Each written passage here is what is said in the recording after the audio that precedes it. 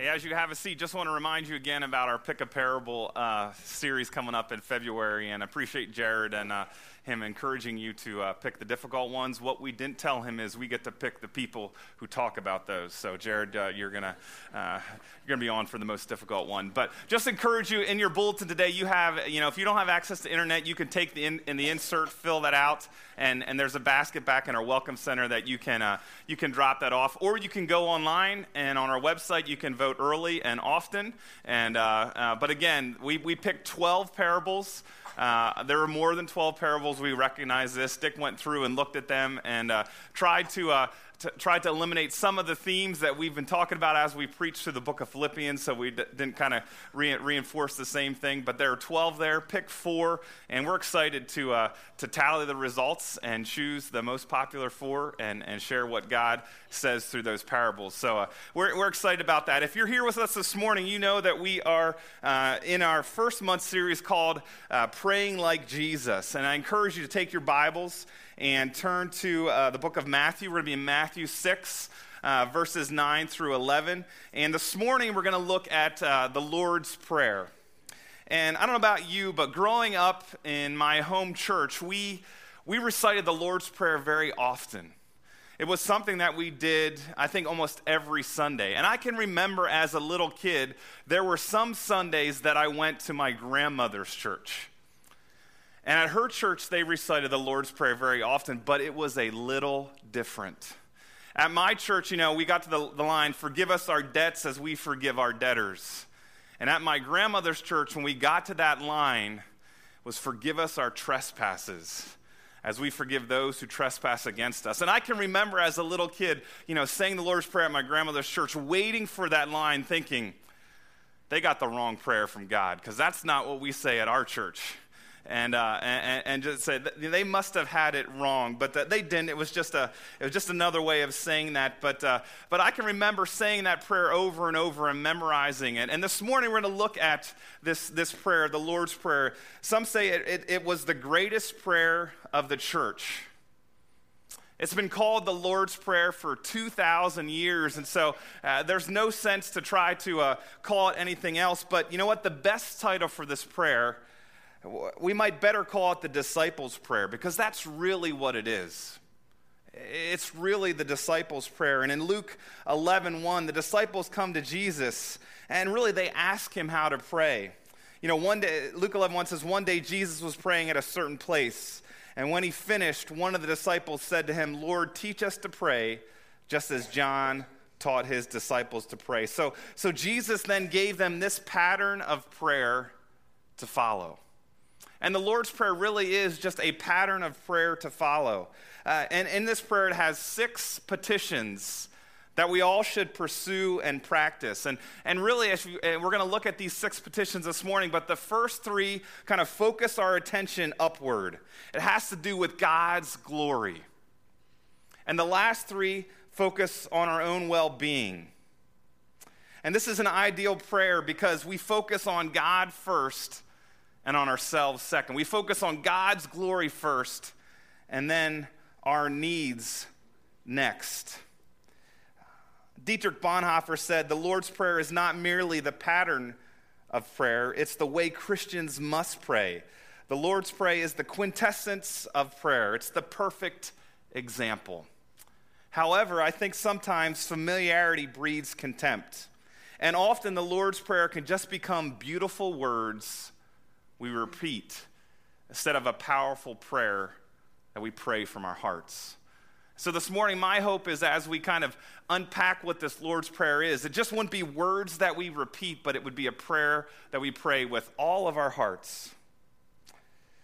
So this morning, as we look at the Lord's Prayer, we're going to try to answer 2 questions. The first question is this: who do we pray to? And then the next question is, what do we pray for? And so we got to look at who do we pray to. And in the very beginning there of the Lord's Prayer, the first line says, "Our Father."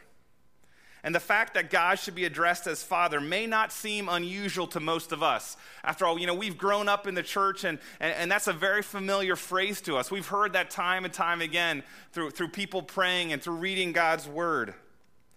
But this was a revolutionary idea in Jesus' day. This was a big idea in Jesus' day. This was something that was not normal. Matter of fact, God was only referred to as Father 14 times in the 39 books of the Old Testament. And each one of those times, God is referred to as the Father of the nation of Israel. It's not an individual kind of relationship kind of thing. If you read Genesis through Malachi, not one individual addresses God as Father. And then we get to the Gospels. And when we get to the Gospels, Jesus himself speaks and prays to God as Father 60 times. So this is kind of a whole new idea and a whole new focus and direction in prayer. And the word that Jesus uses here is the common Aramaic word Abba, which means daddy. And it's often used describing children communicating with their fathers. And we can all remember when our kids were little and they would come running to us and say, "Daddy, I want to tell you something." And some of us whose kids are a little bit bigger, we probably miss those days. But it was that heartfelt communication of a child to their father. And that's how Jesus addressed God here in this prayer. Mark Driscoll says, now the word here is Abba. It means dad. This to me is amazing. God is not impersonal, he's personal.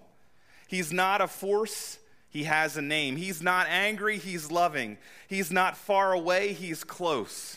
He's not negligent, he's involved in the life of his children. Jesus called him Father, Daddy. And the most important question we need to answer this morning is, do you know God as your Father? Have you followed what Scripture says and come to the point in time in your life where you recognize you were a sinner and put your faith and trust in Jesus Christ and became part of his family? If you haven't done that this morning, that's the most important decision that you can make. And we'd love to talk to you about that so that you can cry out to God and call him your Father, your Daddy. J.I. Packer says our understanding of God's fatherhood and our adoption of sons or daughters into God's family is of essential importance in our spiritual lives. And he states this: if you want to judge how well a person understands Christianity, find out how much he makes of the thought of being God's child and having God as his father. If this is not the thought that prompts and controls his worship and prayers and the whole outlook on life, it means that he doesn't understand Christianity very well at all. For everything that Christ taught, everything that makes the New Testament new and better than the Old, everything that is distinctly Christian and opposed to merely Jewish, is summed up in the knowledge of the fatherhood of God. Father is the Christian name for God. So do you know God as your Father? Have you put your faith and trust in him? My prayer is that you have. And when we pray the Lord's Prayer, we not only declare that God is our Father, but we're also declaring that, other Christians are our brothers and sisters in Christ.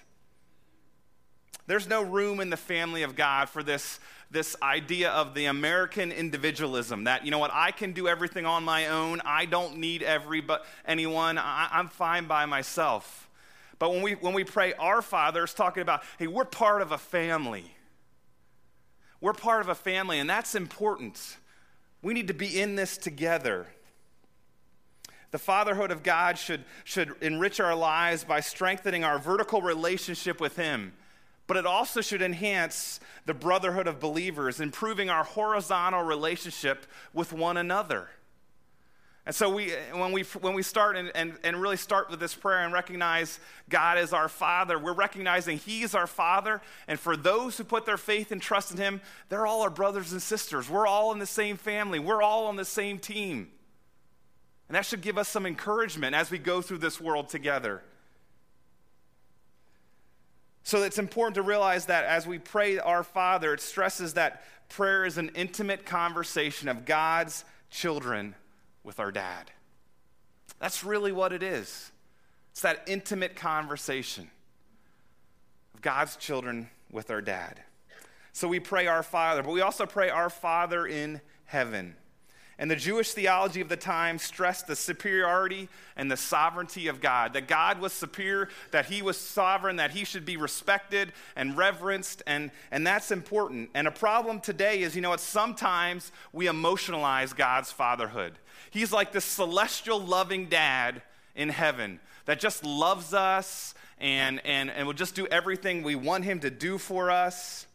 And we have little concept of his holiness. We just think he's this loving dad that when we mess up, he'll forgive us, but we don't really have to change our lives. But when we say our Father in heaven, we're recognizing he is holy.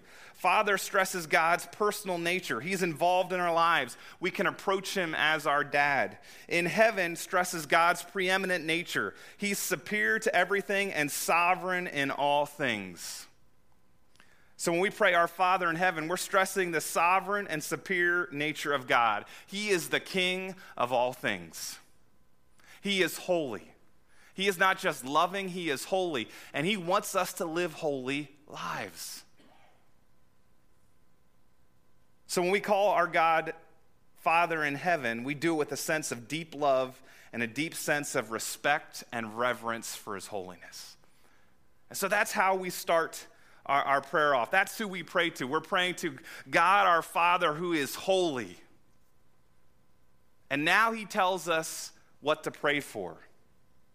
And like I said, he gives us 6 individual petitions. The first 3 are for God's glory. Talks about your kingdom, your name, and your will. And the next 3 are for our well-being, talking about give us and forgive us and lead us not and deliver us. And the God-given order of prayer is to regard God first. And so we'll start with the first 3, focusing on God. Now, to insist that all prayers must follow the pattern of the Lord's Prayer is really to deny what the word Father really means, isn't it? We can go to him at any time, whatever is burdened and heavy on our hearts, and just cry out to him. And we don't really necessarily need to follow this pattern every time because he's our Father. He loves us. He wants us to communicate to him what's on our hearts. But this is a good pattern for us to kind of think about and follow when we go to him in prayer. And the petition number 1 is this. Petition number 1 says, hallowed be your name. Now, if you think about it, we all have names. And sometimes our names have significance. Sometimes they don't. But today, names are simply kind of convenient tags or labels to identify people. Sometimes we're more concerned about how they sound or if they're unique and different than really what they mean. I don't know about you, but when you named your kids, did you really think a whole lot about what those names meant? If we're really honest, when we're thinking about naming our kids, I didn't really think a whole lot about what they meant. We're just trying to think of how did it sound, and how do you think this would work, even maybe with our last name? But to the Jews, a name wasn't just a convenient label. It wasn't just a convenient label that you gave to someone, but they were considered and chosen to indicate character. So when you gave someone a name, it had a meaning. It was to indicate their character and the character that you hope maybe they displayed. And when we look at the name of God throughout Scripture, God's given many different names. God's referred to, as Yahweh, the self-existent one, all the way to Jehovah Jireh, the Lord will provide. And the psalmist said in Psalm 20, verse 7, some trust in chariots, some in horses, but we trust in the name or character of the Lord our God. So when they came up with names, it was focused on character. And so when we pray to God, hallowed be your name, we're focusing on his character. And the word hallowed means to be set apart or treat as holy. It means respect or reverence. And so God's character, he is holy. He is perfect. He is just. He is righteous. His name has meaning.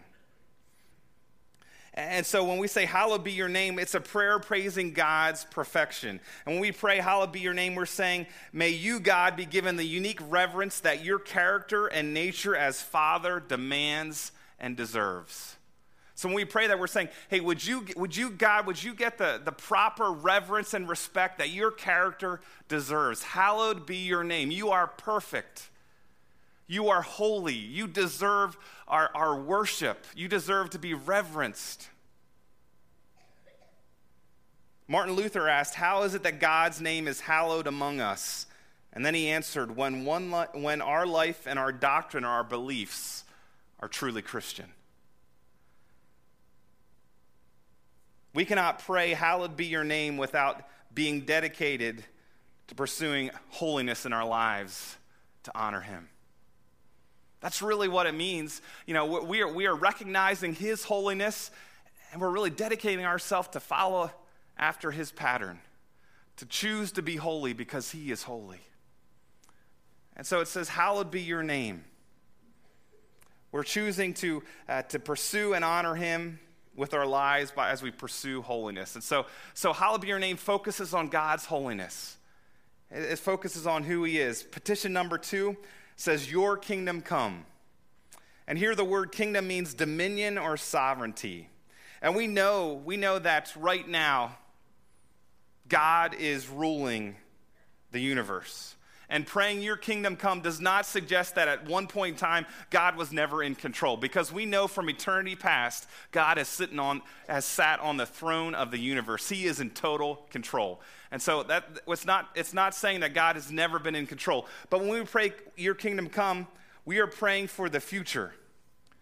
And though God is king, though he is on the throne, we are praying for his future reign. When Christ returns in his second coming, and he judges the world, and he sets up his eternal kingdom. And so when we pray your kingdom come, we are praying for Christ to return once again and establish his rule here on earth. It's something that we are look forward to. We're supposed to persistently pray that his kingdom comes and eagerly awaits it. You know, the very next to last verse in the Bible, in Revelation 22:20, Jesus says this. He says, yes, I am coming soon. And John answers, amen, come Lord Jesus. What an amazing reality and an awesome prayer. And the question is, do we pray that? I mean, we know that Christ is going to return and set up his kingdom here on earth, where there'll be no more sin. Well, everything will be perfect, but do we pray for that to come? Do we eagerly await that to come? Or are we so busy on our everyday lives that we don't even think about that? So it's a prayer for the future, but it's also a prayer for the present. When Jesus came to earth, he brought the kingdom of God in his person. When he began his public ministry, some of the first words out of his mouth found in Matthew 4:17, which says, from that time on, Jesus began to preach. And he says this, repent, for the kingdom of heaven has come near.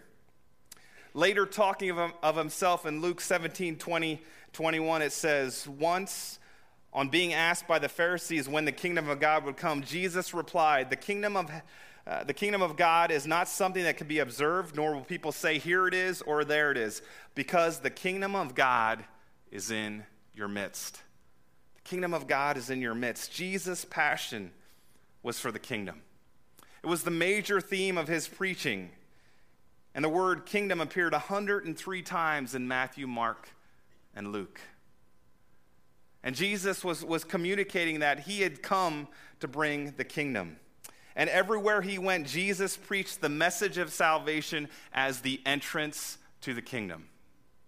He preached the message of salvation. He encouraged others to trust Christ so they could enter into the kingdom of God, the family of God. To pray your kingdom come will produce a life that is different from the world, but it'll make a difference in this world because we're focused on seeing people come from death in their sins to life in Jesus Christ so that they could be part of his kingdom.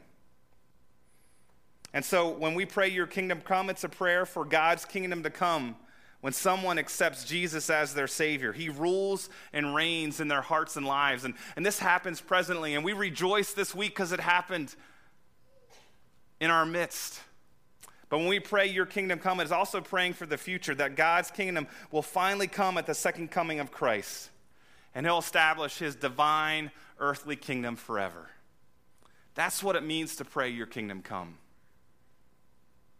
And so we're not supposed to just keep our eyes focused on the future and just hope for Christ to return. But, we have a job to do right now, and that's to see his kingdom grow and to share the message of salvation with those we come in contact with. That's petition number 2. Petition number 3 says this: your will be done on earth as it is in heaven. You know, the Lord's Prayer is one of the most abused portions of Scripture. Sometimes it's prayed time and time again in mindless repetition. And oftentimes it's prayed by people who never have any intention of doing God's will. I can remember in high school, played on the basketball team, played with a group of colorful characters, to say the least.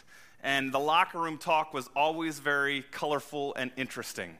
And I remember before games, some of that talk and what it revolved around, and partying and doing all these kind of things, and being rebellious and all those kind of things. And the coach would come in and he'd kind of give us our instructions. And then the last thing we would do before we went on the court is we'd say the Lord's Prayer. And I'm sitting there thinking, isn't this an interesting dichotomy? I have friends who I know don't know Jesus and don't want to follow him, talk about their lives totally opposed to him, and then all of a sudden we pause, we say the Lord's Prayer, and they have no desire to follow God's will. It's almost like we pray it like a good luck charm, like, God, would you bless our team and help us to win? Because God's pretty concerned about that, I'm sure, if we're going to win the basketball game later on that night. But you know what? Sometimes we just mindlessly repeat this, or we pray it with no intention of following after God's will. And submitting our will to God's is one of our greatest needs, and it's also one of our greatest challenges. Because I don't know about you, but I like it when I'm in control. And I like it when I have it my way. And my way's always right. And so it's hard to submit ourselves to God's will. But you know what? Jesus is the ultimate example of submission to God's will. Because in John 6:38, he says this: for I have come down from heaven not to do my will, but to do the will of him who sent me. And Jesus tells us here in the Lord's Prayer in Matthew 6 that proper prayer should contain a part in which we bow before God and ask for his will to be done in our lives in all situations at all times. And I don't know about you, but oftentimes that's not me. Oftentimes my prayers sound like my will be done at all times in all situations, because that's the way that I want it. And what really Jesus is asking us to pray for here is he's asking us to pray for obedience. This is a prayer for our obedience to God's plans and commands revealed in his word. When we pray, your will be done, we're praying that we would obey God's word, that we would obey his direction. It can be said that we have not truly learned how to pray until every prayer request is made according to God's will. Mark Driscoll said it this way: prayer is not about making God do something. Prayer is about you and I aligning our will with God's, aligning our lives with God's, and trusting him enough to say, your will be done. I don't know about you, but that's a challenging statement, isn't it? And I know that we're going to face difficult times. I know that we're going to lose our jobs, some of us, and we're going to lose relationships, and maybe we'll lose our health. And I know in the midst of those difficult circumstances, it's natural for us to cry out to God, hey, God, please fix this. Please deliver me from this. But at the end of that prayer, you know what we need to add? But your will be done. Your will be done. Because that might be the desire of our heart for him to come and fix it, but you know what? His desire might be different. And we pray your will be done because we know that he has what's our best interest in mind. We know that he wants what's best for us to say, for us in our lives. When we say your will be done at the end of our prayer, it's saying, I trust you and I accept whatever your will is for my life, because you're God and I'm not. And so it's a prayer of obedience, and it's a prayer for our obedience to be like those obeying in heaven. When he says, for your will to be done on earth as it is in heaven. Not only is God's will to be followed by us, but we are to do it just like the believers are doing it in heaven right now. And you know what? They are joyfully following God's will with no reservation. They are joyfully following God's will with no reservation. And that's what he wants us as his followers to do here. It's possible to say your will to be done with a tone of bitter resentment or an anger tone followed by that. It's easy to say, get mad or frustrated because we don't get our own way, but that's not what God wants. That's not what he wants. The saints in heaven and the angels find their greatest joy in doing God's will. And God wants us to joyfully follow his will, since it's for our good, because he loves us and he knows what's best for us. And you see, joyfully following God's will, joy is not based on our circumstances or situations. Joy is based on the fact that, hey, God knows what's best. He loves us. And so I'm going to follow him. I'm going to respond to him. I'm not going to be upset. I'm not going to be angry, but I'm going to trust him. I'm going to believe he loves me and he has what's my best interest in mind. To truly pray your will be done is to commit ourselves to knowing God's will as it's revealed in his word and joyfully choosing to obey it, living it out in our lives. So the first three petitions here are concerned with the glory of God. And they're distinguished by the word your. The second three petitions concern our well-being. And are distinguished by the word us. Again, ideal prayer focuses on God's glory first and then on our circumstances, our situations next. And petition number 4 goes on and says, give us today our daily bread. Now here, bread just doesn't represent only food, but it represents all of our physical needs. So it's not just food, but it's all of our physical needs, all the things that we need to live. So praying, give us today our daily bread, is praying for God to meet all of our physical needs. And the first thing that God tells us is to pray for ourselves is for physical provision. And as we think about this, this requires some understanding of what he's actually asking us to pray for. First, this is a prayer of provision from God. We're called to pray for bread, the necessities of life, whether big or small, the things that are essential to life, and health, and well-being for our families. So when we pray, give us today our daily bread, that's not us kind of going to the catalog of our favorite retailer or the website of our favorite retailer and looking at all the things that we want and saying, Lord, give us today our daily bread. I need all of those things. So Lord, just provide them. That's not what he's asking us to pray for. He's asking us to pray that he would provide our daily needs. He says, hey, you know what? You're to pray for bread, not dessert. You're to pray for your needs, not the things that you want or the things that aren't necessary. So pray that God would provide your needs. And so it's a prayer of provision from God. The second thing, it's a prayer of dependence. We're called to pray for daily bread, developing a dependence on God and not ourselves or others to meet our needs. I don't know about you, but when it comes time to pray at mealtime, it can get into a kind of a rut. And it could just be kind of words that we just say. And I was thinking about this week, but you know what? Really, as we pause and pray for our meals, it ought to be prayer of dependence, thanking God for providing for us and depending on him to continue to do that. That he will continue to meet our needs. No matter our economic situation, God wants us to depend on him daily for our needs and to thank him daily for meeting our needs. And so it's a prayer of provision, it's a prayer of dependence, of depending on God to meet our needs on a daily basis. And the final thing that I think it is, it's a prayer of service to others. It's a prayer of service to others. We're called to pray, give us, asking God to meet our daily needs so we can in turn help our brothers and sisters who might have a need. As we pray this prayer, I think we're making a commitment to be part of God's answer in helping others in need of bread. When we pray that, I think we're asking God to help us be the answer to someone else's prayer of dependence and helping them get the bread that they need for their family.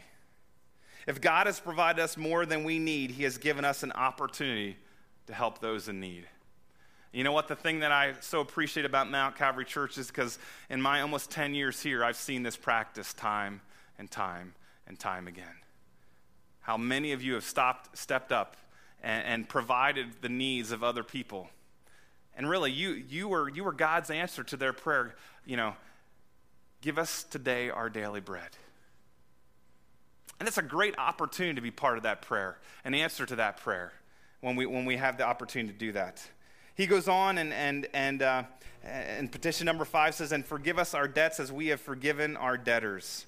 You know, and seriously praying this prayer can heal our fractured spiritual condition, and it can restore any broken human relationship. Jesus teaches us here that proper prayer contains requests for personal forgiveness and for a forgiving spirit. The fundamental reason for praying this prayer, forgive us our debts as we forgive our debtors, is because we need forgiveness. We are sinners. We are sinners. Debt is a term for sin, and it refers to our moral and spiritual debt to God that must be paid.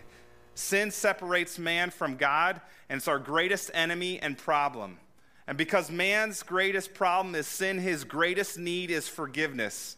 And believers have experienced once and for all the judicial forgiveness of God, which we receive at the moment we trust Christ as our Savior. So when we trust Christ as our Savior, we are forgiven once and for all. It's judicial forgiveness. We're no longer condemned. We're no longer under judgment. We're no longer destined to hell. But because we choose to sin, we frequently require God's gracious forgiveness, not as our judge, but as our Father. He needs to forgive us. And the positional forgiveness of sin that happens at salvation doesn't need to be repeated, but the practical forgiveness of sin is needed every day because we fall short of God's standard of holiness. If we've trusted Christ as our Savior, we know that our sins have been paid for once and for all by the blood of Christ. But this prayer teaches us to engage daily in the ongoing confession of sin because this is a sign of our spiritual maturity and health. We know that as Christians, we are forgiven once and for all for our sin, but we also know we struggle with sin. And on a daily basis, we fall. And so this prayer is about us just going to God on a daily basis and confessing those areas where we messed up. And making sure our relationship with Him is right, that there is no sin that's separating our relationship with Him. And another important reason to pray this prayer is because we need to extend forgiveness to others when they sin against us. In verses 14 and 15 here in Matthew 6, Jesus is pretty clear. He says, if we forgive others, God will forgive us. If we don't, God won't. Kent Hughes states it this way, that if we will not forgive, we are not Christians. This is a frightening statement, but it's true. For when God's grace comes into our hearts, it makes us forgiving. We demonstrate whether we have been forgiven by whether or not we will forgive. So if I refuse to forgive, there's only one reason. I am outside of grace, and I myself am unforgiven. You know what? Forgiveness is never easy. It's never easy. And this is not talking about people who are struggling to forgive.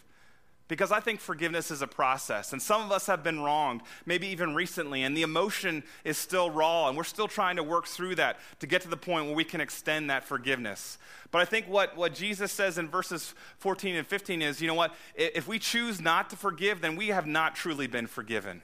And I can remember sitting in a counseling situation once with a group of people, and this Christian counselor was talking about the wrong that had happened. And they stated to the people who were been wrong, they said, you know what, you don't have to choose to forgive. And I sat there not being the counselor expert, and I said, I don't agree with you there.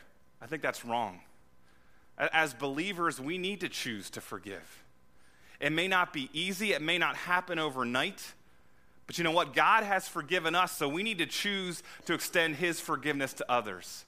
It may be a process, but we need to work down that road. We cannot say, you know what, I am not going to forgive, because that's not Christian. That's not what God desires us to do. Ephesians 4:32 says, be kind and compassionate to one another, forgiving each other, just as in Christ God forgave you. So you know what? Extending forgiveness to others is also a sign of spiritual health and maturity. And the reality is this, you know what? Forgiven people forgive. Forgiven people forgive. It may not happen immediately. It may be a process we need to work through, but it's a choice we will always choose to make. There's a popular saying that says, to err is human, and that's so true. But you know what? The last part of that phrase is, to forgive is divine. to forgive is divine. We are never closer to God or more like God than when we forgive. So when we say forgive us our debts as we forgive our debtors, it's talking about, hey, you know what? We need to make sure we're right with God and confessing our sins on a daily basis, and we need to make sure that we're extending his forgiveness to other people. The final petition is this: and lead us not in temptation, but deliver us from the evil one. As we look at this last petition, it's important for us to recognize two things. First of all, none of us are above falling. None of us are above falling. Each and every one of us could walk out this door and in the next hour choose to give in to some temptation and fall. Each and every one of us. The second thing we need to realize is that, you know what? We need to pray for spiritual protection. We need to pray for spiritual protection. We're not above falling, so we need to pray for spiritual protection. Lead us not in temptation is praying for God to give us the strength not to give in to temptation and choose to sin. You know what? Temptation, Jesus experienced it. We think about his ministry here on earth. His ministry began with his epic temptations in the wilderness. And 3 years later in the Garden of Gethsemane, he triumphed over the temptation to flee from the cross. He didn't give in to that impulse. You know, temptation has an opportunity to kind of develop our moral character and our spiritual strength if we choose not to give into it. And so we need to pray that God would give us the strength not to choose to give into temptation. Because oftentimes we are the one, God doesn't lead us into temptation. We choose to go into temptation. It's our choice. It's our choice. He's given us the strength to withstand it. It's just up to us. Do we follow his strength, or do we choose to give into it? And so we need to pray, lead us not into temptation, but we also need to pray, deliver us from the evil one. And this is praying for spiritual protection from Satan's power. The evil one is real and he's powerful. He's real and he's powerful. Scripture calls this malicious being Satan or the devil. Satan is meaning adversary, devil meaning slanderer. And the Bible tells us that he has amazing power and commands a host of demonic agents bent on deception and destruction. He is real, he is powerful.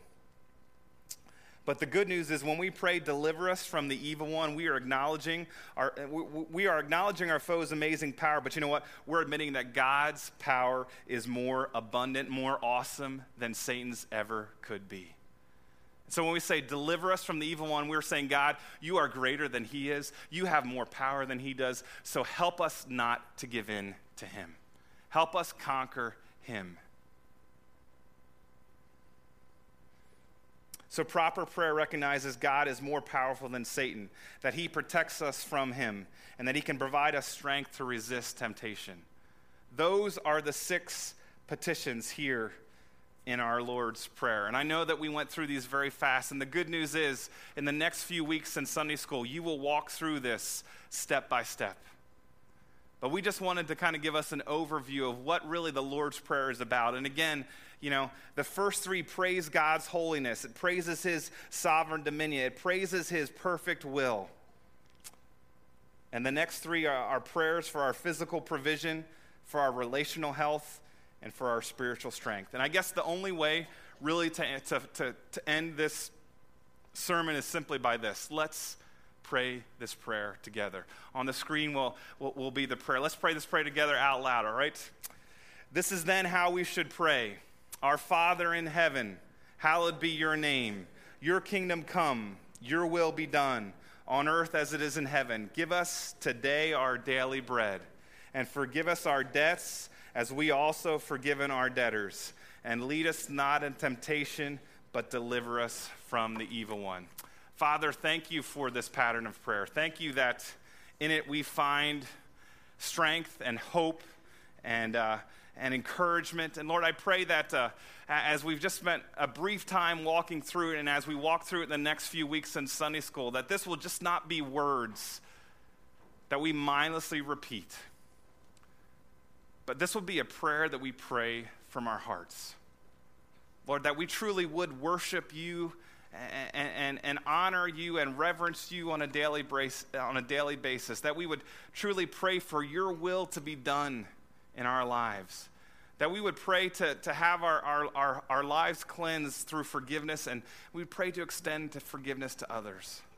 Lord, that we pray that realizing we have a real enemy that we need protection from, and that you would strengthen us and help us to not give in to that.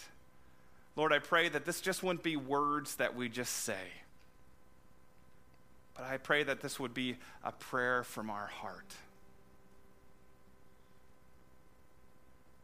God, you are so good. You are so holy. And you are so loving. You call us Father. We are your children. Help us to represent you well as we seek to extend your kingdom here on earth. In Jesus' name, amen.